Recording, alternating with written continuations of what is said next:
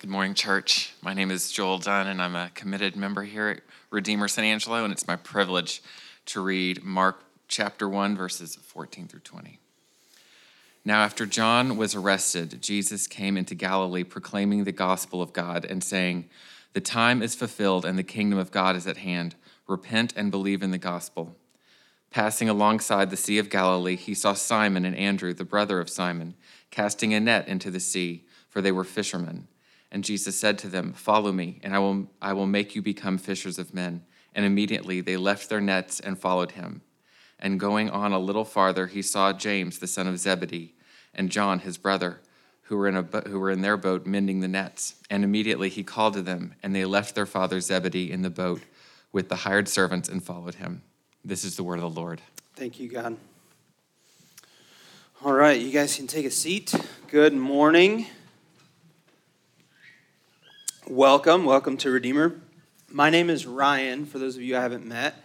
I'm at a church plant is when one of us gets sick, the other one's still there. So the hard part of that is when we got COVID, I ended up exposing Brian the week before. I think it was either one of us. I think Brian was supposed to preach, and we didn't have a guest preacher. And so that's the other hand of having two pastors is we do all our meetings together. And so we expose each other to respiratory viruses, but we're okay. I'm doing good. Brian had preached the last couple of weeks of our Lent series, Repent and Believe. We're looking through the Gospel of Mark. And this theme of repent and believe we've presented to you as an invitation. I think we're really familiar hearing these words, especially the word repent, as a rebuke, as a heavy-handed, you need to repent.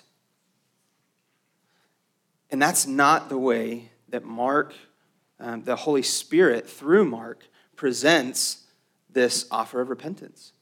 He presents it as an invitation. He says, repent and believe, the kingdom's here. This is good news. And so I want to help us to see this morning how this invitation of repent and believe is an invitation to freedom. Now, one of my favorite preachers, Charlie Dates, he was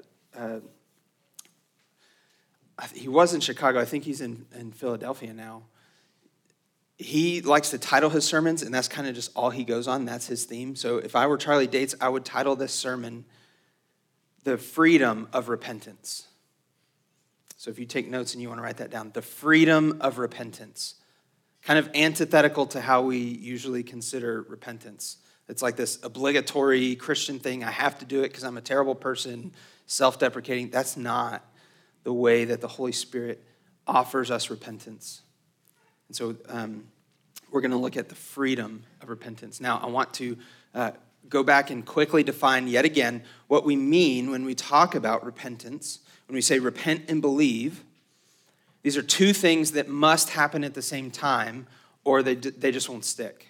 So repent means to turn from your sin. And to believe means to trust in Jesus. So turn from your sin, turn towards Christ, right?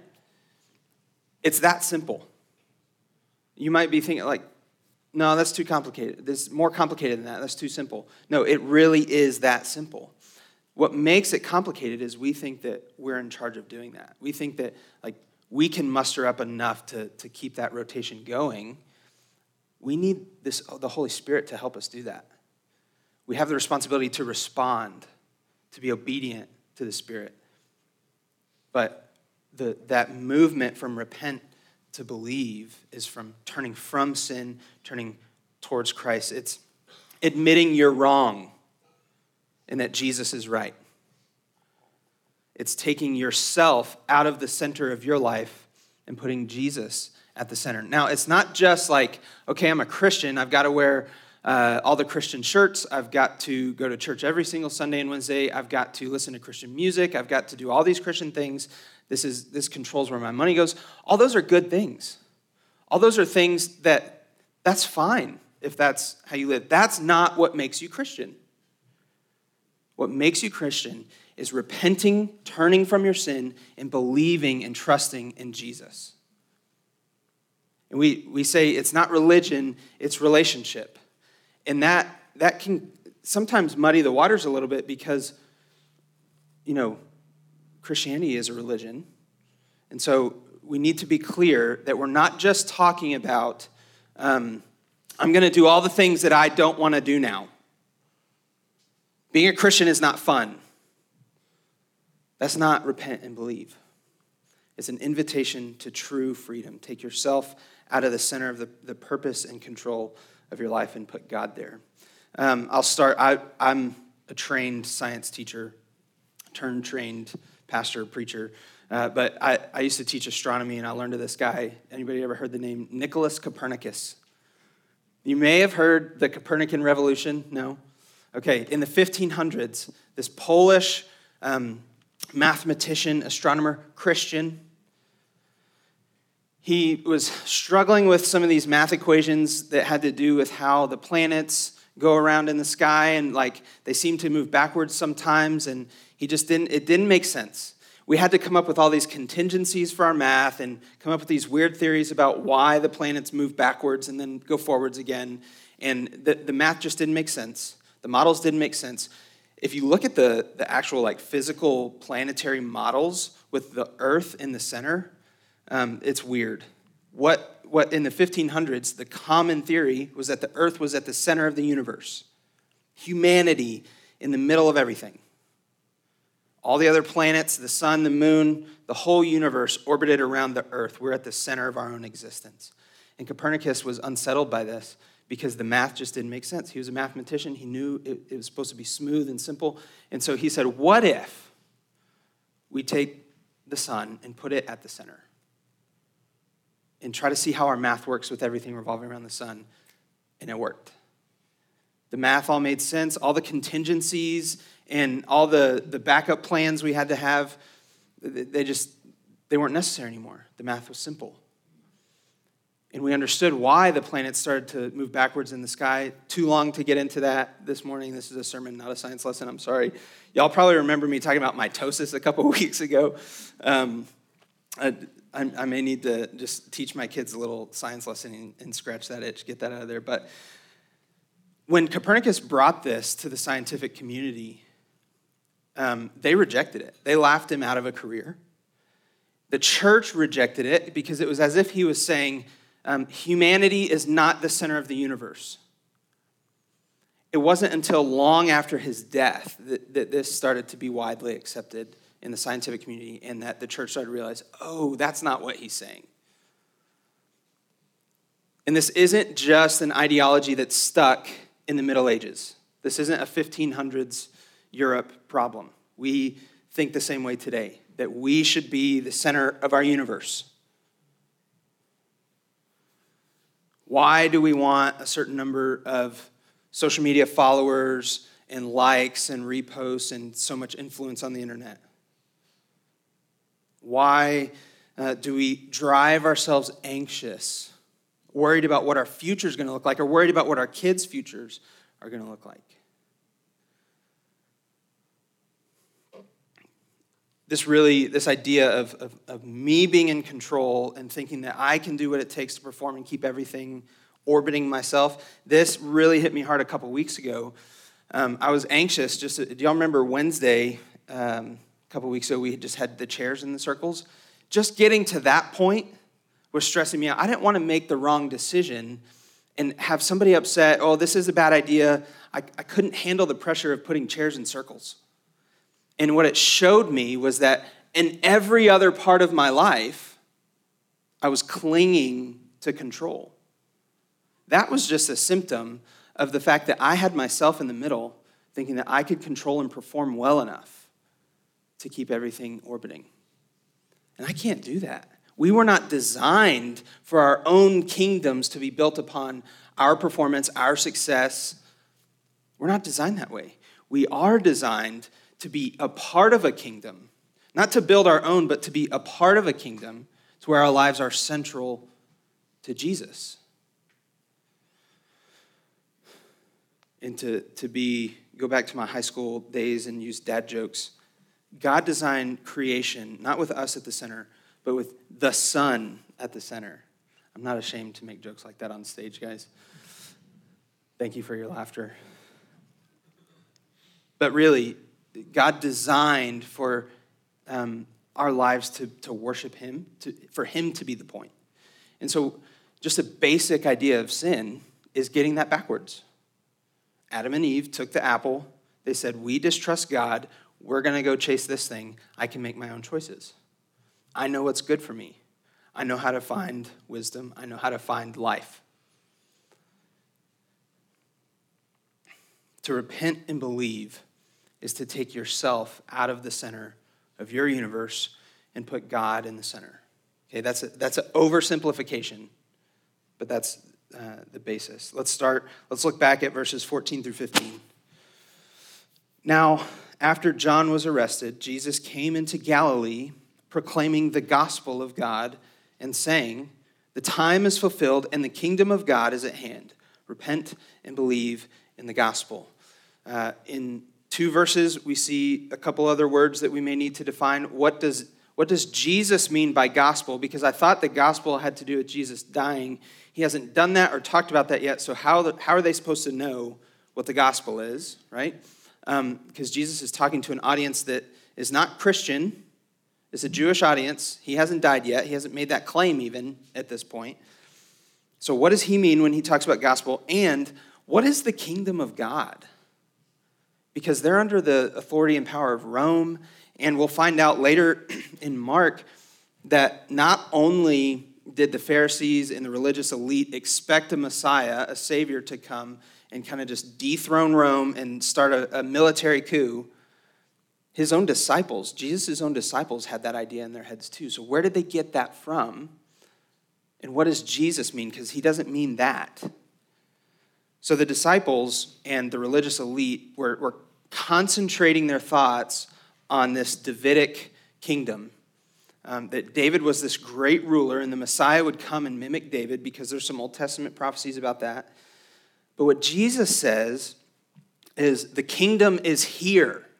Not it's coming, not mark your calendars, not save the date. The kingdom is here. It's at hand. It's near. So what do we mean when we say the kingdom of God? What do we mean when Jesus says the gospel of God? So essentially he's saying the power, the rule, and the reign, the authority of God is here. Eugene Peterson says that God moved into the neighborhood.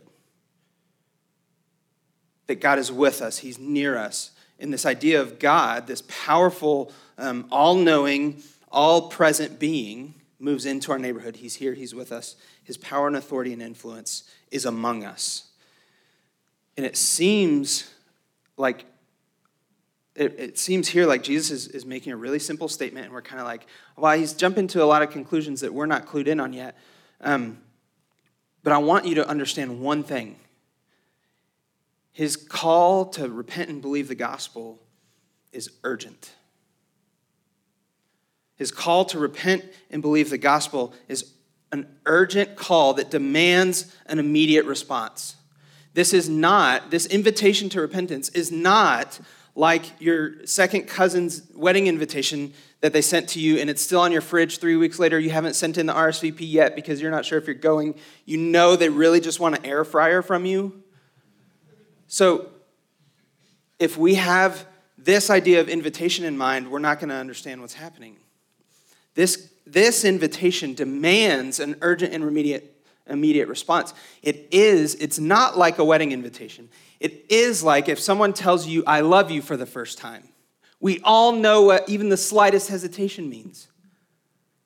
You respond immediately, regardless of what you say. If you say, I love you, it's well received. If you say, I love you too, we know what that means. So hopefully this helps us understand why the disciples, the first 4 men that Jesus called, immediately dropped everything. Because they knew what Jesus was saying was the kingdom of God, the power, the rule, the reign, the authority, the influence, the salvation of God is here. No more waiting. The time is fulfilled. Let's go.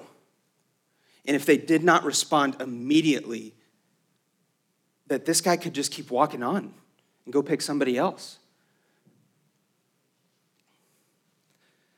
So let's read verse 15 one more time, because there's another phrase I've already mentioned. And Jesus said, "The time is fulfilled. The kingdom of God is at hand. Repent and believe in the gospel." The gospel, we get the word gospel translated to us, and we've kind of turned that into its own little word. What this means is good news, good tidings. We hear that around Christmas time. It's like, I have something awesome to tell you. Repent and believe in the good news. See, this goes back to this idea that Brian and I are trying to help us relearn this idea of repentance, that it's an invitation to freedom. It is good news because the kingdom of God came to the offenders of God. Who were the ones that needed the kingdom of God to come back to them in the first place? That's us. The call to repent, the invitation to repent is necessary because we need to repent. Because we were the ones that chose sin over God. We chose to put ourselves in God's place. Yet it's to us that the kingdom comes. When we think about justice and retribution, vengeance, like getting back, standing up for what our ideas, what's right and what's good, we think about payback. We think about, oh man, I'm glad the Patriots aren't going to win another Super Bowl. We want retribution. We want justice.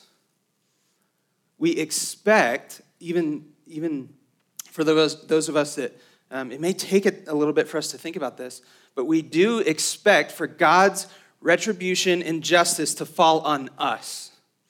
And I love what Sean shared this morning, because the gospel, the good news, is that it fell on Christ. It fell on Jesus. So now that's all that's left for us is God's gentleness and God's lowliness towards us. That repent is an invitation to turn to him. Not, you got to fix yourself before I come back. We expect God's wrath, but we get his mercy. And we expect God's wrath because in retribution, in the form of justice, we like to give out wrath. And so we look at God through the lenses of our broken lives and our broken identities. And so we expect God's wrath, but we get his mercy. We expect God's punishment, but we get his blessing in Jesus. We expect God's retribution, but we get repentance. Repentance is an invitation to freedom. And what this has to say about the gospel is that we don't have to earn salvation. The gospel that Jesus died to bear retribution and justice and judgment for our sin, for our choosing sin in our own way over God. Jesus took all that on. He died on the cross and said, "It's finished. The price has been paid." God died so that we don't have to earn salvation for ourselves. And a lot of times we can trick ourselves into saying, okay, thank you, Jesus. Thank you for salvation. But then we turn around and think that then it's us who matures ourselves, that we bear the burden of maturity and sanctification. And we have a responsibility to walk in obedience. But it's not us that can change our hearts.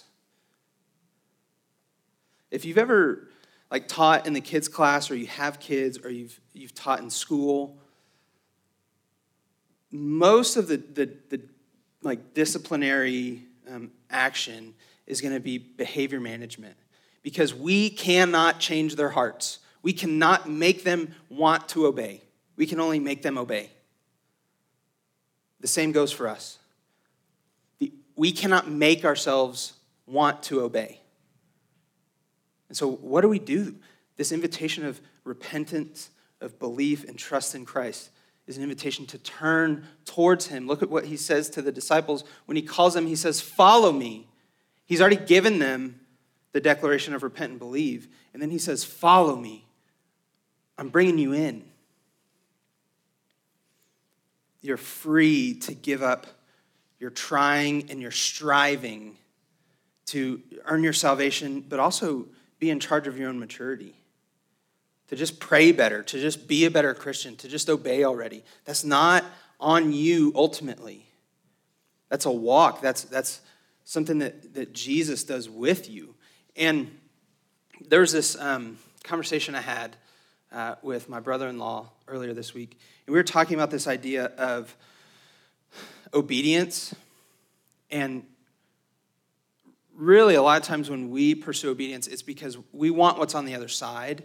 We want freedom. We want peace. We want comfort and security. We want those things. And so we're really just working for the outcome.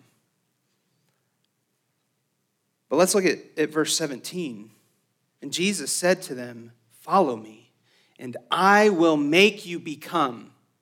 There's an emphasis that Jesus puts on his call to his disciples. And this isn't just a call to Peter and Andrew and James and John. This is a call to us. His call to us is follow me. Spend time with me.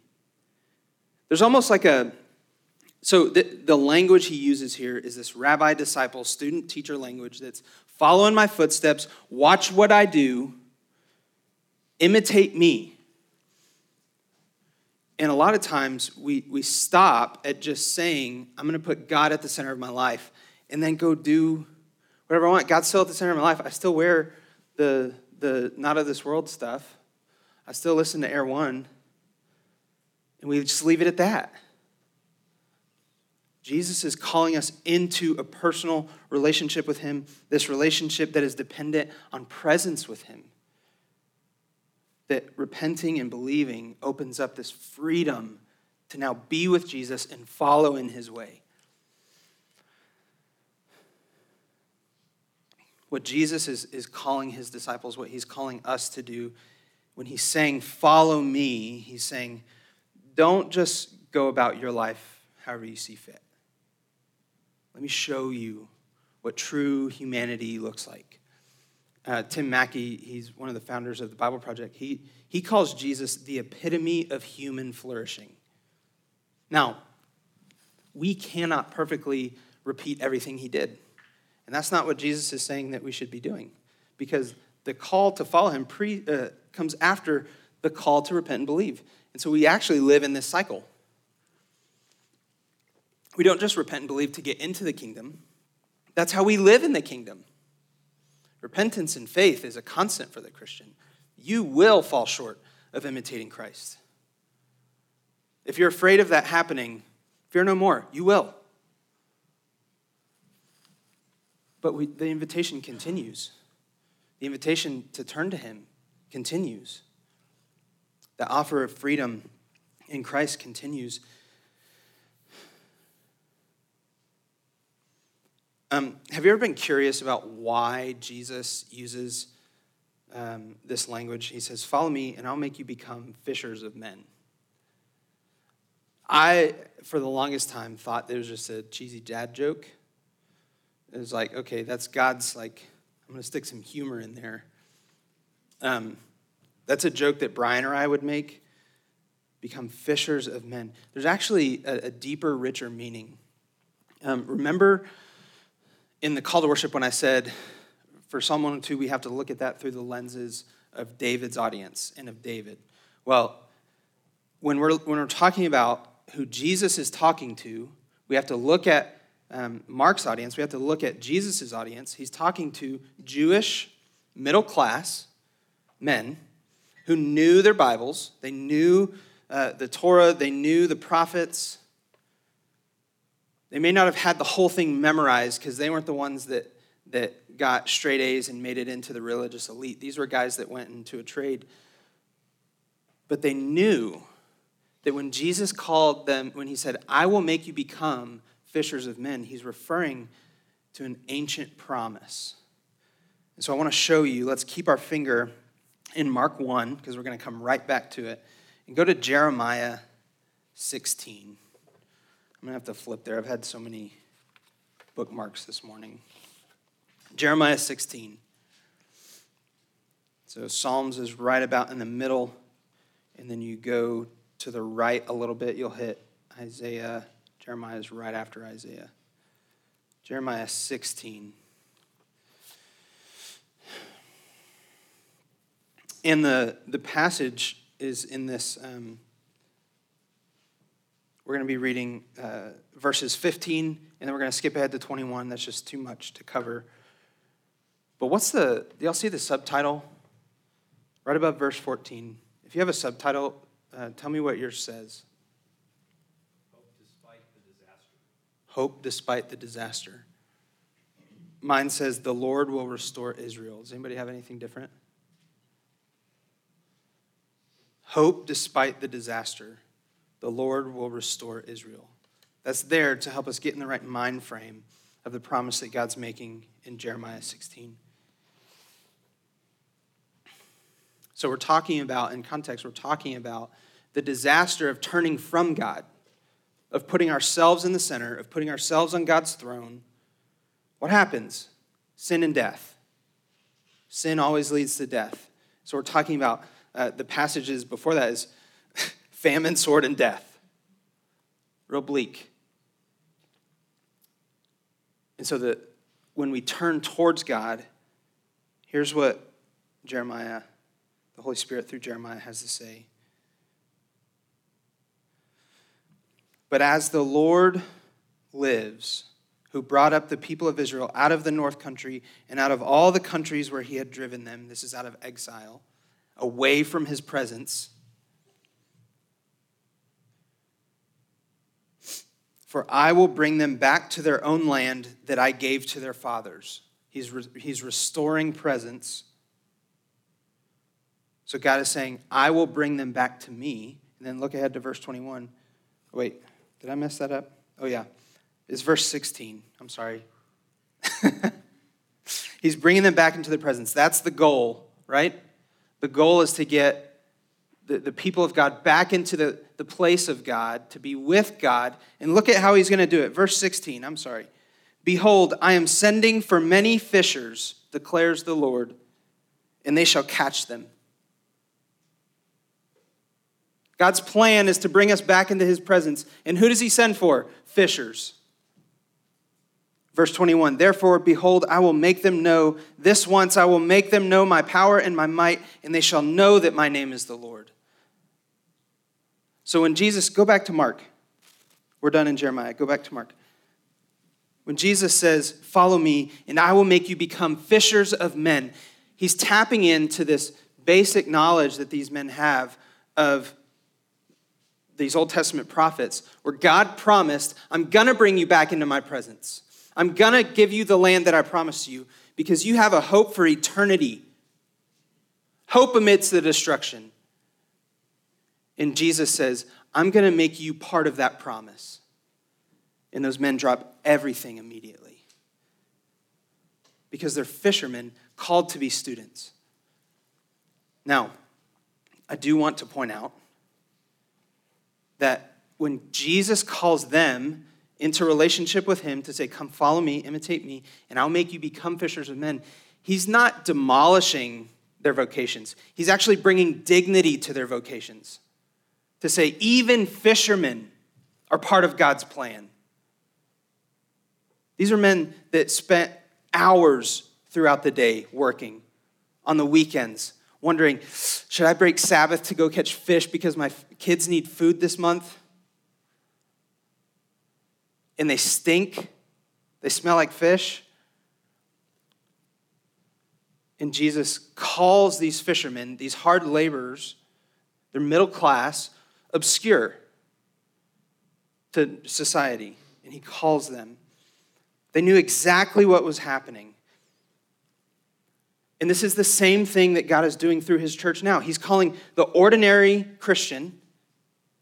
Remember a few weeks ago we talked about like God comes into our ordinary and obscure and unimpressive lives to call us into his own kingdom. And so he brings dignity to who we are. He brings dignity to our work. He does three things to tell his disciples. In one sentence, he says three things to tell them that they're part of an ancient promise. And he says these same things to you. If you are a Christian, Jesus is saying these three things to you when he calls you, follow me. and I will make you become fishers of men. I have got a plan for you to be a part of this ancient promise to spread my kingdom throughout the world. He says these three things. He brings dignity to our vocations. The work that you do Monday through Friday has meaning. If you are a Christian, the work that you do Monday through Friday has meaning. Whether you stay at home and you work hard at home, keeping the house in order and parenting your kids, that is a hard job that has dignity because of what Jesus says to us and to these men. Or you're a salesman, or you're a weather person. Your work has dignity and meaning. Because, this is the second thing, he centers the purpose of our work on him. So God's plan to turn all of his people back to himself was to send his son Jesus to die on the cross, to bear the punishment for our sin, right? That's the gospel that we defined.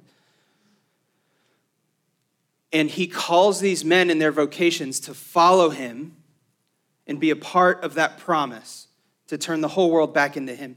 Guess what your role in the church sent out. This is the church gathered this morning. The church sent out. Guess what your role is? Turn the hearts of men back to their Father.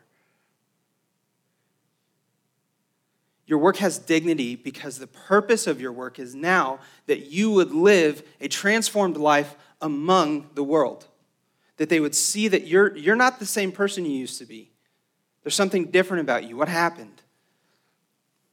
We had an incredible conversation on Wednesday at our table about, well, how do I know when it's the right time to preach the gospel with my words or to just simply live the gospel? And it was like, man, neither one is more obedient. As Christians, we're always living the gospel, right? We're always transformed by the gospel. But Scripture says, be prepared because you might need to give a defense for that thing that changed your life. You might need to give a defense for why you follow Jesus. Then you get to preach. When you have to explain yourself why you didn't take a shortcut. Your work has dignity because it's centered on Christ. Now, this is the freedom. Our work doesn't have to be about us. It doesn't have to be about our bank accounts. It doesn't have to be about our legacy or our future or our kids' future. Those are good things, not ultimate things.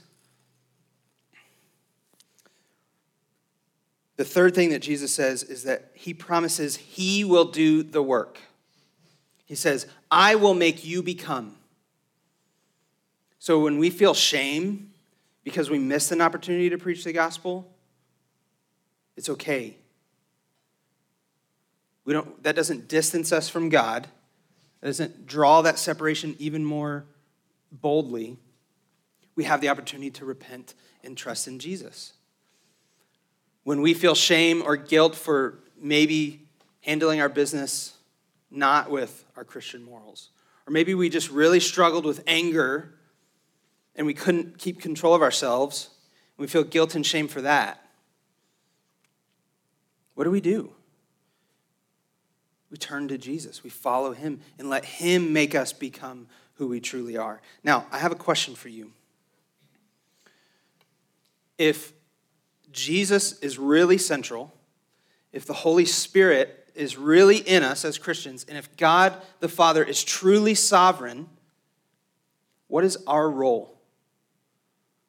To try harder, to do better, to make life happen, to be the best version of ourselves? No. Our role is to be in his presence, to pray, to follow in his way, and to let him make us become who we are. Now, that leads me to us as individuals, us as the church. We are not behind. If God is truly sovereign over his church, over our souls, over our maturity, if God is truly sovereign over our work, you are not behind. You're not a failure. You're not buried under shame. You are exactly who God has you to be today. You're exactly where you need to be today. You simply get to rest in the presence of God.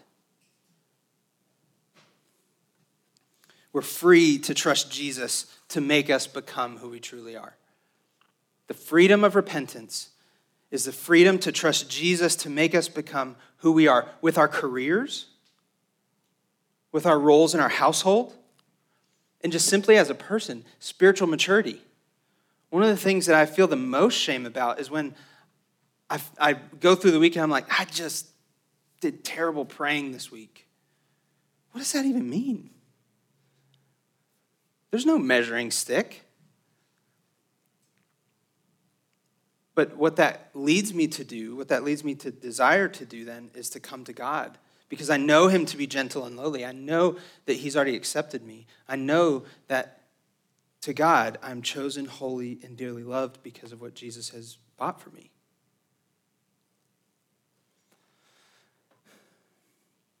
Because Jesus is in the center, because he's the one making us into our true selves, you are not behind.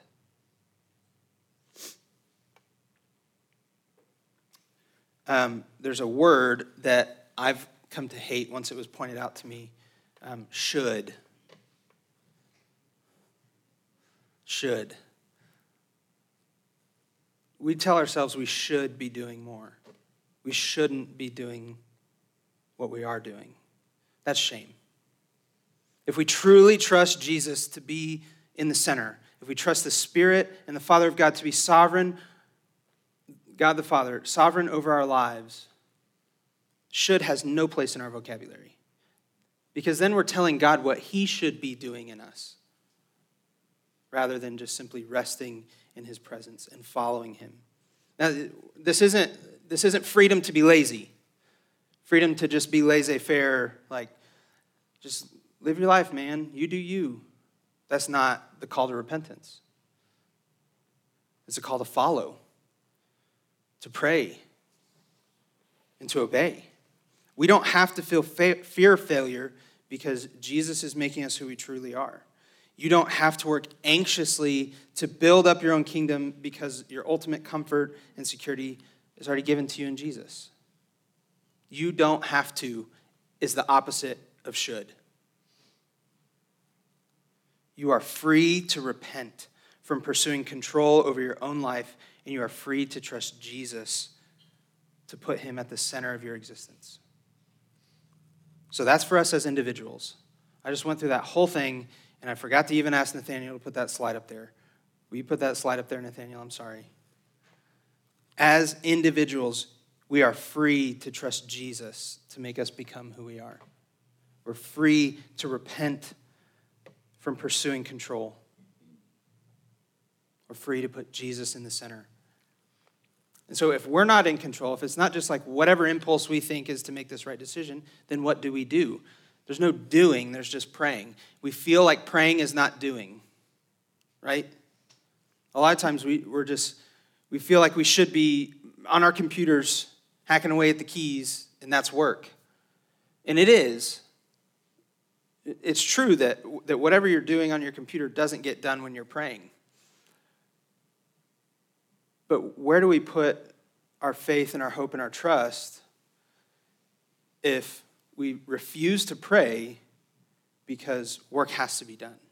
This is like, you guys are getting a direct insight into my brain as I work through the week, even on sermon. Like, no, I've got a sermon to write. I can take like 5 minutes to pray. And sometimes 5 minutes is a lot, and 5 minutes is what you need, what your soul needs. But it's our priorities.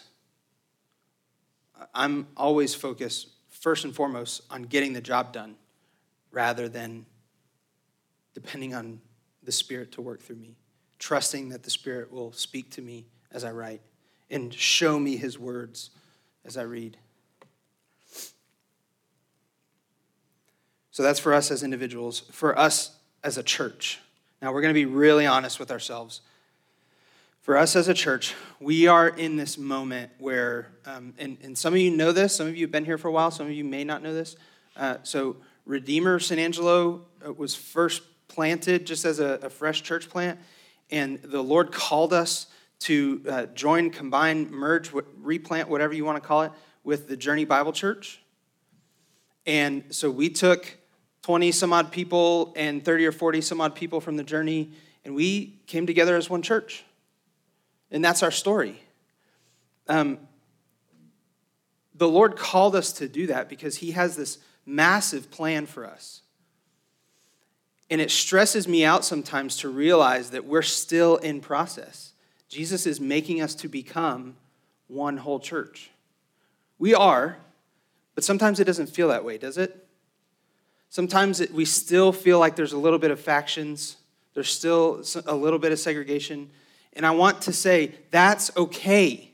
We've only been at this for 9 months. We've only actually been gathering publicly, officially, for, 7 months? It's okay. But like I was saying before, our pursuit is to be unified. But even when we're unified, we're still going to have trouble. And so unity is like what's ahead of us. That's what God's calling us to. What does he have for us now?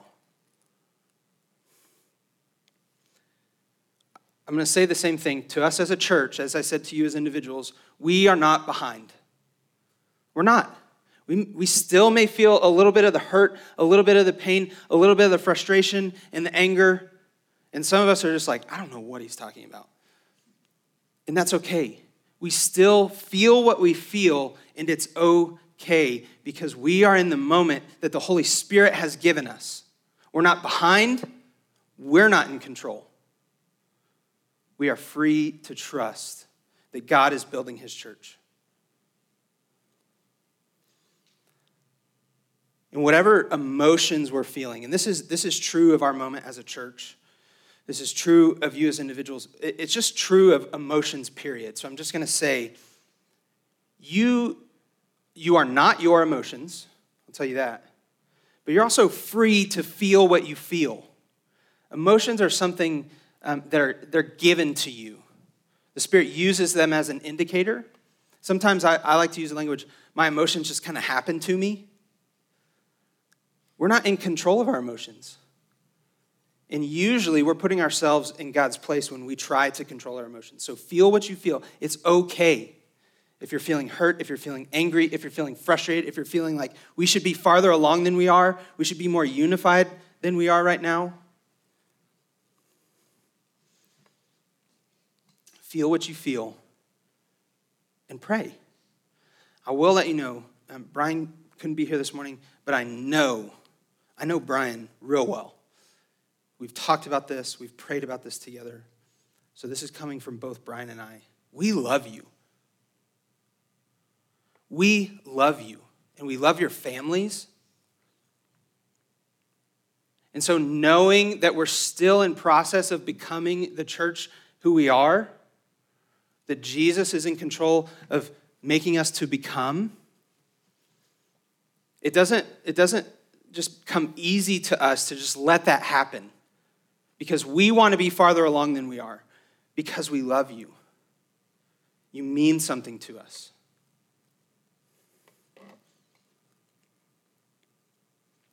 And you can trust that your pastors are praying weekly to let God be in control of his church. We're reminding ourselves of the book of Colossians when through Paul, the Holy Spirit says that Jesus is the head of his church. We have to remind ourselves of that. And so I want you to know that you are free. We're all of us, whether you've been here for the last 9 months, this is your first Sunday, or somewhere in between. All of us are free to take Jesus out of the center, that's backwards. To take ourselves out of the center of our definitions of church and put Jesus in the center. Put Jesus in the center of your definitions of church. Man, I'm going to take a drink of water. Just a little comic relief this morning. I'm going to say that again. We are all free to take ourselves out of the center of our definitions of church. And we're free to trust Jesus to be the head of his church. So let's put that church slide up, Nathaniel.